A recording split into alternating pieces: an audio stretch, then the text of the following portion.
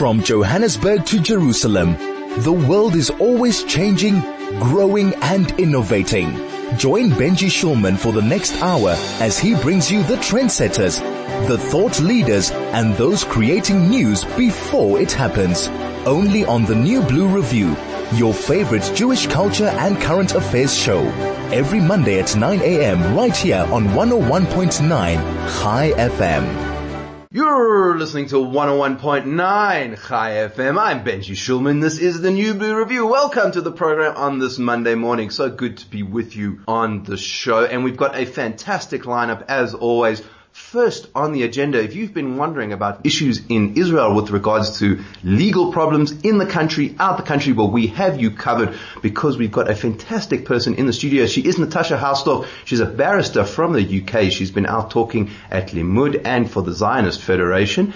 And she's going to be talking to us about some of the legal issues that you can expect to hear about in the news coming up in the next while. She's also part of UK Lawyers for Israel and does a lot of enormously important work helping to protect Jews and Israel all around the world in legal spaces. Natasha, thank you so much for being on the show. Welcome to Chai FM. Benji, it's an absolute pleasure to be with you and to be in South Africa. Yes, really, really nice to have you with us at the moment. Natasha, let's dive right in terms of some of the legal questions that are going on, because let's start internally. Normally I would have you on a show like this to talk about some of our external things, but we've seen so much about this legal reform agenda that's going on in Israel at the moment. It's really big in the news, and we're obviously looking at a lot in this show and in the general media on the politics of the issue, but of course there's just some good old-fashioned law questions which are at the root of some of this stuff being debated. And so where I thought we should start is just, why don't you take us through some of these core reforms that are actually on the agenda, and let's help the listeners understand what's actually at stake in some of the actual legal process. Benji, it will be a pleasure. And it's a lament of mine, perhaps, that the legal issues and the practicalities of what is being proposed have seemingly fallen away from the agenda.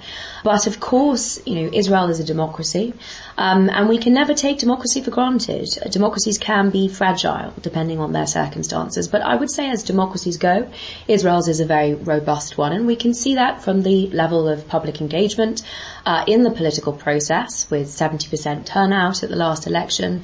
And then, of course, anyone who's been to Israel will understand the importance of democracy on an individual personal level. You take a bus journey in Israel, and invariably there'll be a politics program on the radio, and before too long the bus driver and the passengers are in their own debate, mirroring the sorts of discussions that are happening in the Knesset, in Israel's legislature.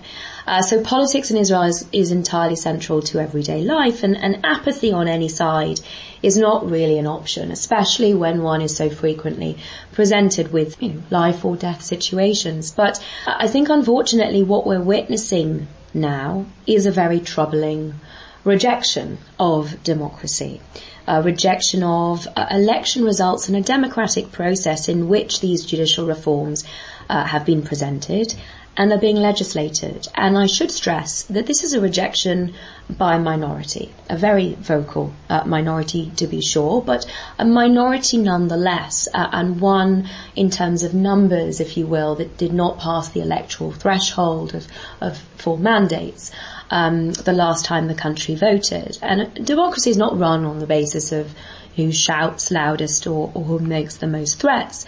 Be that threats of violence to the Prime Minister, as we've heard, or threats to decline to serve in the reserves. The one thing I think we need to stress is that what is being proposed is not new, and there was until recently a general political consensus across the political spectrum on the need for judicial reform, pleas and calls that were being echoed by Gantz and Lapid, the leaders of the opposition, until recently Lapid himself. There's a rather famous clip that is doing the rounds of him talking in 2016, calling for reform to address judicial overreach. And the about face now is nothing to do, as far as I'm concerned, with the proposals or the content of what is proposed in terms of the judicial reforms, but ultimately about bringing down a democratically elected government. Okay, so now you've just made a political argument. I get it, right? So we understand that. Talk about the laws. What do they actually mean? So the intention is to correct the anti-democratic imbalance, if you will, caused by judicial overreach. Aaron Barak's judicial revolution of the 1990s saw the creation of essentially an all-powerful judiciary, and in less than 2 decades the Supreme Court did away with standing requirements, the doctrine of non-justiciability, under which the court was not supposed to determine political questions. That was also done away with. And essentially what we saw was the judiciary expanding its ability to review matters according to their own ideological or policy positions. And those are the positions held by individual judges. So the reforms constitute an important part of Israel's ongoing constitutional development process. And crucially, this will be the first time that the court's powers of review have been articulated in law and codified. There are 4 initial reforms that were originally proposed: an override provision to restore parliamentary sovereignty in Israel, and that would allow the Knesset to reinstate legislation if it was struck down by the court. The second proposal was to alter the makeup of the Judicial Appointments Committee, and that was intended to end a veto of the legal fraternity on new appointments to the bench. The third proposal was to clarify the role of government legal advisors so that they opine and do not dictate to the government policies that they may implement. And the fourth proposal, which is the one that has already been legislated, was to constrain the court's ability to wade into the political arena on the basis of a self-given power, I would say under the guise of reasonableness, because it's very unlike any concept of a standard of reasonableness review employed by any court anywhere else in the world. It enabled the court to essentially block government action that violates no statute, and even if it was explicitly authorized by a statute, it could be blocked simply on the basis that the court decide a government had failed, in its opinion, to properly balance the social interests of different parts of society. In that respect, Israel has the most powerful court in the world. It can decide any issue about any subject, including ongoing military operations, foreign policy, refugee policy, draft policy, and who can hold a cabinet position or even be prime minister. And in the context where there has been an abolition of a standing requirement, and in the I'm going to take you back because yes. Most of my listeners probably have more legal background than I do, but what does standing mean for the listeners? So standing requires that anyone who brings a case have a particular interest in it and so be affected by it. And a typical complainant will bring a case that affects them personally. In Israel, anyone can bring any case on the basis of it's something that they have no interest in. Well, they have an interest in having the matter decided, or they wouldn't bring it to the court, but no legal interest in. And that means that there are 10,000 petitions a year that the court is able to consider on that basis, often on the basis of NGOs who may have a political agenda to bring cases. That definitely impacts the volume of work that the court addresses. But importantly, it is doing so on the basis of there being no lower court proceedings, no factual record, and it's simply on the basis of what they think is right. Now, there has been a significant backlash politically to the reasonableness reform that has already been implemented. But all of the well-known grounds of judicial review stand, and that includes obvious procedural flaws, discrimination, anything which is ultra vires, illegality, and critically also arbitrariness, which was an independent ground of review before Barak invented this new ground of reasonableness, and remains so. Okay, thank you. That, I think, gives us quite a nice overview of some of the issues, just to give a few of the things that are on the table. Of course. As South African listeners listening to this thing, right? So we're having a discussion about Israel. South Africa, you've got a lovely British accent which betrays some of your your other background, and so some of our experiences are going to come from these different legal traditions because it's just the simply ones that we know. As South Africans, we would be very terrified of the idea of parliamentary sovereignty because it served our country fairly badly in the past. And we have a very high level of judicial review. Okay? And that's quite different in the UK, where the courts, to my understanding, have a relatively low level of judicial review on some issues, but the parliament is kind of more is more sovereign because a lot of the people are very much directly elected, so there's more accountability on that side. One of the things which comes across in the Israel debate when you drill down is what people are saying is that the current checks and balances in the Israeli system, in the parliament, which is a similar one to ours, so we know how unaccountable it can be, are not there. And there's no constitution, and there's not a lot of other ways to check executive power. As someone who's thinking about the reforms, is that a concern about where these reforms are going? Do you think that, in your view, that these reforms would amount to the court not having enough ability to check the power of the government? The main difficulty here is that it's really impossible to properly compare the Israeli system of governance with other countries, because it is unique. And while it doesn't have a constitution in the way that South Africans or indeed Americans understand it, there is a constitutional framework, a quasi-constitutional framework in the context of the basic laws that have been incrementally legislated in Israel. Now, there was an intention to draft a formal constitution in 1948 when Israel declared independence, but other things got in the way, including Israel having to defend itself in successive wars of annihilation that were waged against it. And so the option that was adopted was to incrementally legislate with these basic laws. In that sense, what we are seeing in terms of the proposals is a continuation of that constitutional process, because importantly, so far as judicial review is concerned, this hasn't been formally legislated yet. Now, in terms of checks and balances, the comparisons with other countries are again extremely difficult to do. The main check and balance in the context of the electoral system in Israel is the populace and the extremely frequent elections that Israelis have the opportunity to vote in. And if that is not sufficient, the solution, in my respectful sort of position as a lawyer, cannot be judicial supremacy, which is unaccountable. The imposition of policy by an unelected bureaucracy and unelected judiciary, I think that's indefensible on democratic grounds. But what you do have is a system of coalition governments in Israel, which is extremely volatile, and therefore it is very hard for any single party, to be sure, or even government, to push through a political agenda of any sort.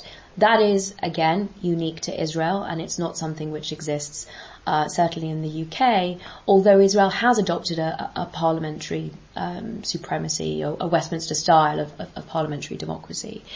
The only thing I would perhaps add to that in terms of the absence of a traditional written constitution, I mean, in the UK we say we have an uncodified constitution, because although there is an argument that it is written because there are textbooks on constitutional law, it's not in one place. But what we do have in that context is a court which is not politically appointed, but which decides on the law and doesn't enter into the political realm. Compare that, say, with the United States, which has a constitutional court where you do have political appointments, and judges are frequently having to decide on more political than purely legal issues. Israel needs to decide if it has a constitutional court which may be politically appointed and inserts itself into the political arena, or if judges are above politics, butt out from political questions, keep themselves on the questions of law, and are not appointed by politicians. Those are fundamental questions which the reforms that have been proposed put one potential solution forward. And unfortunately, rather than engaging with those proposals, what we have seen is an opposition that has refused to engage in the legislative process. And that to me is the most deeply concerning and disappointing aspect of what we have seen. You're listening to 101.9 Chai FM, talking to Natasha Hausdorff. Today we're going to take a short break. When we come back, talking more about this issue and others in the legal realm. I'm Benji Shulman, and this is 101.9 Chai FM. From Johannesburg to Jerusalem, the world is always changing, growing and innovating. Join Benji Shulman for the next hour as he brings you the trendsetters, the thought leaders and those creating news before it happens. Only on the New Blue Review, your favorite Jewish culture and current affairs show. Every Monday at 9 a.m. right here on 101.9 Chai FM. You're back with 101.9 Chai FM. I'm Benji Shulman, talking today to Natasha Hausdorff, who is from UK Lawyers from Israel, discussing a range of legal questions facing the Israeli public in and out of the country. Now, Natasha, just one thing I wanted to go back, because obviously there's so much terminology here that people might not be familiar with. The issue of the basic laws, right? They kind of sound exciting or very sort of firm, but no one really seems to be sure what they are. Do you mind just explaining what power they actually have in the Israeli system for the listeners, given that you explained that they have this kind of quasi-constitutional element to them? That question is perhaps one that Israel is still working out for itself, and we'll see what the court does in respect of the latest reasonableness reform. It will be deciding as in a number of petitions that have been brought in the autumn. But the working theory has been that despite the fact that these laws have been passed essentially by a straightforward majority, and in many cases the numbers of individuals voting have been very, very low, in particular the key law that we've heard a great deal about in recent discussions, the Basic Law on Human Dignity from 1992, was passed something like, if my memory serves me correctly, 32 to 23 votes. So the numbers of people voting on this legislation in the Knesset have not been overwhelming. How can it be? How can it be that if you're voting a law that has that much constitutional potential in it, if you like, that people were away on holiday? What was happening in the Knesset that so few people were voting? I don't know if you know the answer. I'm just kind of very interested. Well, there is an argument that when that law was passed, certainly the magnitude of how this has subsequently been interpreted, first of course by Chief Justice Aaron Barak and by other judges subsequently, was not what Parliament had intended. And actually I think that's probably a fair inference from the numbers that were voting on that particular piece of legislation. Of course, subsequently the judicial interpretation of that law has taken it quite a bit further than the text that was originally passed, and has introduced an additional concept of equality, even though that is something that the debates around that drafting of that legislation make clear that was never intended to include. So there is for sure a difficulty in properly assessing the constitutional impact of these basic laws, especially when they can, of course, be amended by a simple majority, but for a couple of exceptions. Importantly, of course, the rule of elections every 4 years in the basic law of the Knesset is something that cannot be straightforwardly amended. But you're right that this is a question that Israeli, the legal fraternity, the court, the parliament is in the process of navigating as part of these reforms, because the matter has come to a head in this context. Now, the next big issue, which I think is hard to predict what a next big issue is, sometimes can be on this issue in Israel, but what we have had is the reasonableness clause passed. You explained some of what that means. And now, in a bizarre kind of fashion, it's got to go to the Israeli High Court for the justices to look at, to decide on if effectively they should reduce their power, and not be able to do, and what the law now says they should be able to do, which is kind of a weird question. And if the court rejects it, there's a question about how the Knesset might react. Now, I don't want to get into the politics of it, because obviously that tends to shed more heat than light. But is this an unusual question for a court to have to consider its own powers in a democratic society? Hugely so, and this is the real possibility, I think, of a constitutional crisis, because your listeners will have seen that the reasonableness reform was passed and the sky didn't fall in. So that the real question and the real concern will be if the Supreme Court will not accept a law passed by the Knesset that limits its power. And part of really a lot of the headlines and the hysteria that we've seen over this, and especially when one considers the reaction of the diaspora community, unfortunately, and op-eds and letters, is that it perhaps may, some people are arguing that has or may give legitimacy to the court's refusal, if it does indeed refuse to uphold this legislation, and that would create a massive constitutional crisis, and it may very well spell an increasingly disastrous situation for Israel. The reason that I, as a lawyer, am particularly troubled by that is because I can see the loss of faith by a substantial part of the population in Israel in the judicial system, judicial processes, and that is deeply concerning because I should perhaps explain some of the context of this, and that arises from what many people consider to have been political trials in the past. There are a number of important examples of this. Yaakov Ne'eman, when as Justice Minister he was indicted, he resigned. Thereafter he was entirely acquitted. Reuven Rivlin was famously investigated, and his appointment as Justice Minister was prevented, after which all the cases against him were closed with no charges. And he, in that context, coined the phrase, the rule of law hoodlums, which some of your listeners may be familiar with.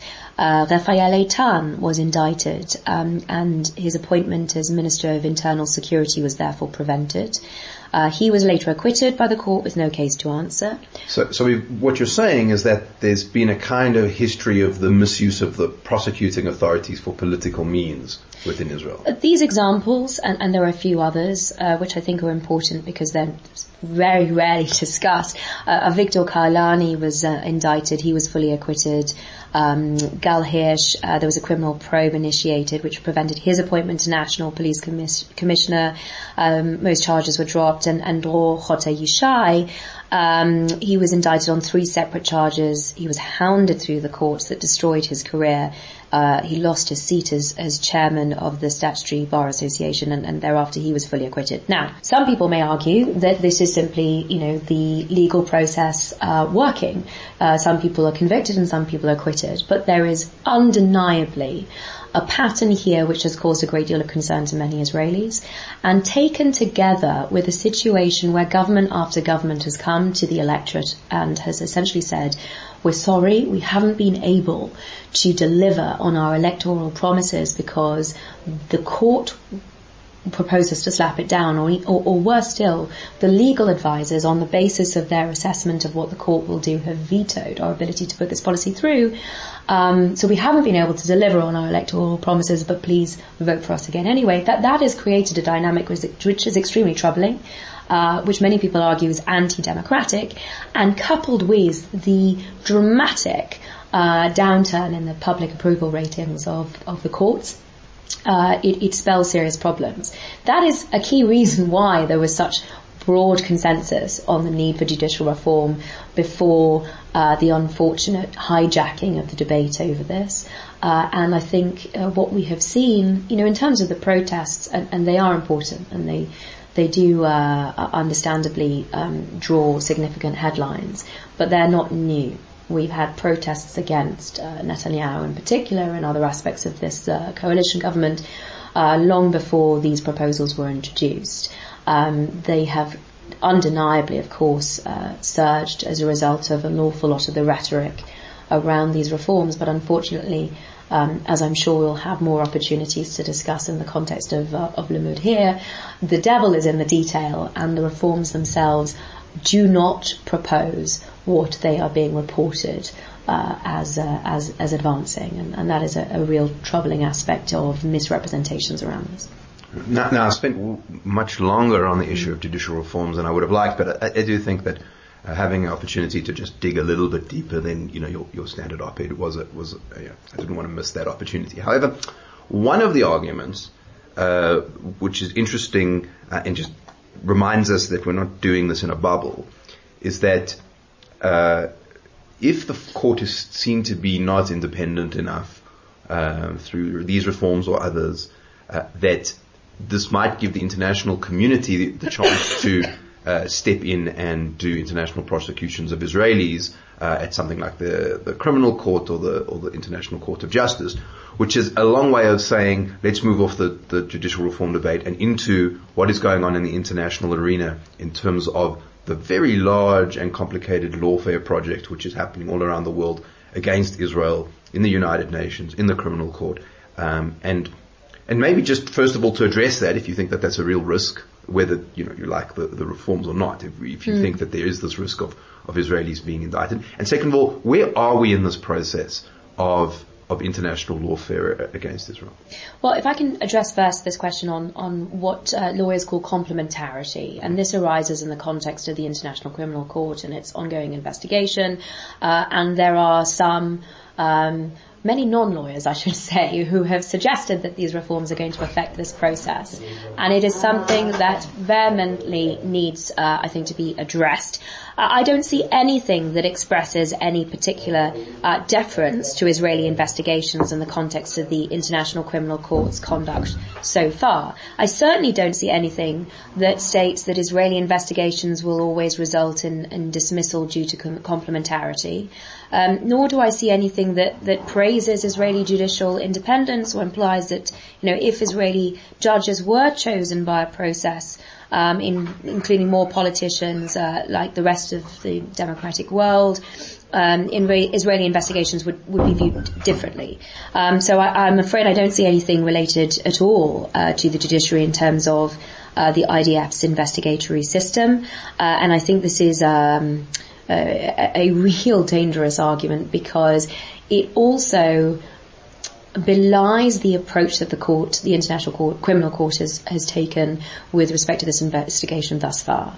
And when we look at the legal questions that have already been presented in the context of jurisdiction and the application by the previous prosecutor, Bensouda, to pre-trial chamber 1 on the question of whether the court had jurisdiction on this, the absence of legal reasoning or perhaps the legal acrobatics which were exhibited are extremely troubling. And I think it underlines the significance of the fact that Israel is certainly not going to be afforded a fair hearing in this context. So let's just give a bit of context to that, right? Course. To the actual, because the ICC is controversial even here in South Africa because we failed, for example, to arrest Omar al-Bashir when he came here, and there was a huge debate for months about if we were going to arrest Putin when he was supposed to come a couple of weeks ago. So this is a live issue in South Africa that people understand from the perspective of crazy dictators who are coming and have been charged by the court. It works a little bit differently with Israel so far, from what I can tell, in terms of what the court, where the process, at least with the court, is. But maybe you can tell us, where is Israel's relationship in terms of the court at the moment, and where is the play at the moment? Well, Israel is not a signatory to the Rome Statute, which is the governing statute of the court, and for that matter, neither is the United States. And that's interesting because it's despite the relatively significant involvement of both of those countries in the early stages of drafting the governing statute of the court. And the key reason that neither Israel nor the United States decided to sign on was that it was clear from the end of that drafting process that it was a political agenda here, and that was particularly clear in the context of a redefining of the crime with respect to transfer of individuals into occupied territory. The inclusion of the words direct or indirect were a very stark signal that this was going to be used to target Israel. We can perhaps come on to more detail on the international law that surrounds that. But because of this red flag, Israel took the decision not to become a member. And on that basis, unfortunately, the determination so far on the jurisdiction of the court is I would suggest unfounded legally. There was a brave dissenting judgment by Judge Kovacs on the question of jurisdiction, which picked up not all by any means, but a number of the real problems that the majority of the decision that the majority reached on that question of jurisdiction. But we'll see. I mean, the current prosecutor, Khan, doesn't seem as I don't want to say invested, but he doesn't seem to be prioritising this investigation so much as the previous prosecutor. And of course, there are other matters that have come before the court, including with respect to Russia now.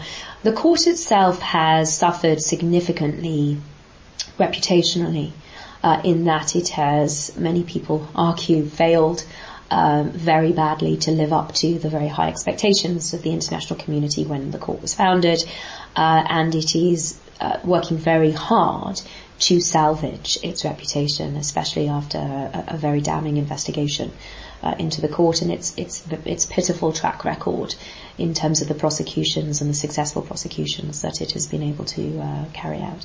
You're listening to 101.9 Chai FM, talking today to Natasha Hausdorff from UK Lawyers for Israel. From Johannesburg to Jerusalem, the world is always changing, growing and innovating. Join Benji Shulman for the next hour as he brings you the trendsetters, the thought leaders and those creating news before it happens. Only on the New Blue Review, your favorite Jewish culture and current affairs show. Every Monday at 9 a.m. right here on 101.9 Chai FM. 101.9 Chai FM. I'm Benji Shulman. This is the New Blue Review. Welcome back to the program, talking today about some of the legal issues that are on live in Israel and in around the world, and what are some of the things that you should be thinking about with regards to them. Now, Natasha, I'm going to say this horribly, but briefly, one of the big things that we often see is about the settlements, right? And there's a lot of politics and a lot of actual facts on the ground and human issues and all sorts of things that go into what the issues are with regards to Judea and Samaria, the West Bank, whatever you want to call it. But there's also a whole bunch of legalese that goes around with it, and a lot of legal theories that get floated about what constitutes control of that area. And in your various talks at the different places that you've been speaking at, you've been helping to explain what some of those are. And I just wonder if you wouldn't take few moments to just explain carefully for stupid people like me, what some of the basics are that people need to be thinking about when it comes to the legal issues with regards to the territories, and not who owns it in sort of a way, but what constitutes that kind of a debate on this agenda. Sure. Well, I think there are a few better examples of where politics and international law converge, or where legal and political issues are conflated to such an extent.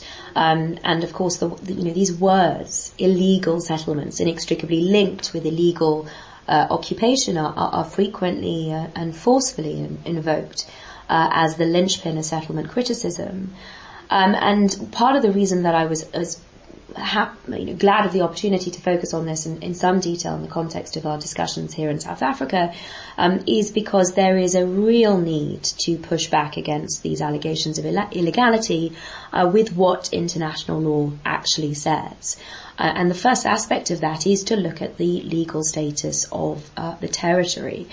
Looking in that context, the first thing is that it's not possible, I would suggest, legally to class Israel as an occupier. That the framework of the law of occupation developed in public international law in order to protect the rights of a former sovereign in a period when they had been ousted from their territory. And the idea behind that was that when territory was returned to that former sovereign after some negotiation or agreement, or even another war, it would be returned in largely an unchanged state, apart from developments that were necessary for the benefit of the local population. Now, importantly, occupation is also considered to be a temporary state, where the rights of that initial sovereign are held in abeyance. And the measures, therefore, contained in the framework of occupation are temporary interim measures. So the first problem is that the framework of occupation does not work where there is no initial sovereign for Israel to have occupied the territory from. But perhaps an even more important aspect of this is a fundamental rule of customary international law, which is the universal rule for determining the boundaries of new states at independence. And that is called uti possidetis juris. And at its essence, it establishes that a new state, when it comes into existence, inherits the borders of the last top-level administrative unit that preceded it. Now, in Israel's case, those borders, those boundaries of the previous administrative unit are those of the British Mandate in 1948. And so everything that comprised the Mandate territory, essentially after the severance by the Brits of Transjordan in 1992. Now, this rule of international law, as I indicated, it's a fundamental one. It developed in the 19th century in South America to avoid a vacuum, terra nullius, as it was called, upon the withdrawal of the Spanish. It was later applied in Africa and in Asia. After the withdrawal of European powers, it was applied also at the disintegration of the former communist federations of Yugoslavia, Czechoslovakia, and the Soviet Union. And the Chamber of the International Court of Justice dealt with this principle in detail in 1986 in the Burkina Faso Mali case, and it considered that the purpose of this rule was to prevent the independence and stability of new states being endangered by what it called fratricidal struggles provoked by the challenging of frontiers following the withdrawal of an administrative power. And in that case, the court referred to the photograph of the territory at the critical date of independence. Of course, in Israel's case, this was the 14th of May, 1948. But even after the War of Independence in 1949, the only state to emerge out of the territory of the British Mandate was Israel, which must therefore, under this default rule, have inherited that same territory. Now, the court in Burkina Faso Mali, I think it's important to stress, it also sees that opportunity to explain the scope of uti possidetis juris. And it stated that a state that acquired territory and sovereignty over that territory through the principle would not lose that territory or that sovereignty simply because another state possessed and administered that territory, as Jordan did in the case of the West Bank and East Jerusalem between 1948 and 1967. Now, applying this universal customary rule, that tells us, what Israel's borders were at independence. But it's also endorsed by Israel's agreements with neighbouring states. First, the ceasefire agreements with Egypt and with Jordan, and the subsequent peace agreements with both of those states, because these ceasefire agreements reference the previous boundaries of the British Mandate. But importantly, the final peace treaties, they ratified borders between Israel and its respective neighbours, again explicitly based on the boundaries of the British Mandate. Now, today, it is generally accepted that the borders of newly formed states are determined by the application of uti possidetis juris, and the doctrine is even said to apply where it conflicts with self-determination. The last point I would perhaps just address on this is that the record has to a certain extent been straightened in the context of the former US Secretary of State Mike Pompeo clarifying the US position on settlements in the West Bank, but that they are not per se illegal. There is so much also to say, and I've covered this in some of the talks that I've given with respect to the article of the Fourth Geneva Convention that is deployed with respect to those seeking to argue illegality of settlements, Article 49.6 of the Fourth Geneva Convention. There are serious difficulties of applying that. So unfortunately, yeah. I'd love to get into the Geneva Convention, but we are basically out of time, which is unfortunate because it is really, really interesting. If people want to read more about some of these arguments, see the work that you're doing on UK Lawyers for Israel, anything else, where can they find you? There's only one of me, so Natasha Hausdorff will take you to an awful lot of that material. Of course, also UK Lawyers for Israel on the issue that we've just been discussing, the rule of customary international law, uti possidetis juris. If your listeners Google that, they will come across an absolutely superb article in the Arizona Law Review by Professors Eugene Kontorovich and Avi Bell. And that gives a great deal more detail and information than I've possibly been able to cover with you over the course of this discussion. I highly recommend that. Professor Kontorovich has also done a separate study on settlements and the application of international law in cases of real occupation and real settlement activity as perhaps envisaged by the provisions of the Geneva Convention. I believe it's called Unsettled, and I would recommend that enormously also, because it is in that context that Professor Kontorovich covers the situations of East Timor, Western Sahara, Northern Cyprus, the Syrian occupation of Lebanon, Vietnamese settlers in Cambodia, Armenia's encouragement of migration into Nagorno-Karabakh, and of course Russia's occupation in Georgia, in Abkhazia, and so South Ossetia, and in Ukraine in the context of Crimea. And the most important thing as lawyers, of course, is that we look at where the law has been applied at precedents, and we ensure its equal application. And the massive takeaway, for example, from that article is that the law is being entirely misapplied with respect to Israel. The most important part of a legal system is its equal application. And I think that is the best place Yes. to leave this. Natasha Hausdorff from UK Lawyers for Israel, thank you so much for joining us on the program and for visiting us here in South Africa. Do have a safe trip back, and we hope to have you back soon. It's been a pleasure, and I hope to be back in South Africa. It's been a wonderful visit. Fantastic. My name is Benji Schulman, and this is 101.9 Chai FM. From Johannesburg to Jerusalem, the world is always changing, growing and innovating. Join Benji Schulman for the next hour as he brings you the trendsetters, the thought leaders and those creating news before it happens. Only on the New Blue Review, your favorite Jewish culture and current affairs show. Every Monday at 9 a.m. right here on 101.9 Chai FM.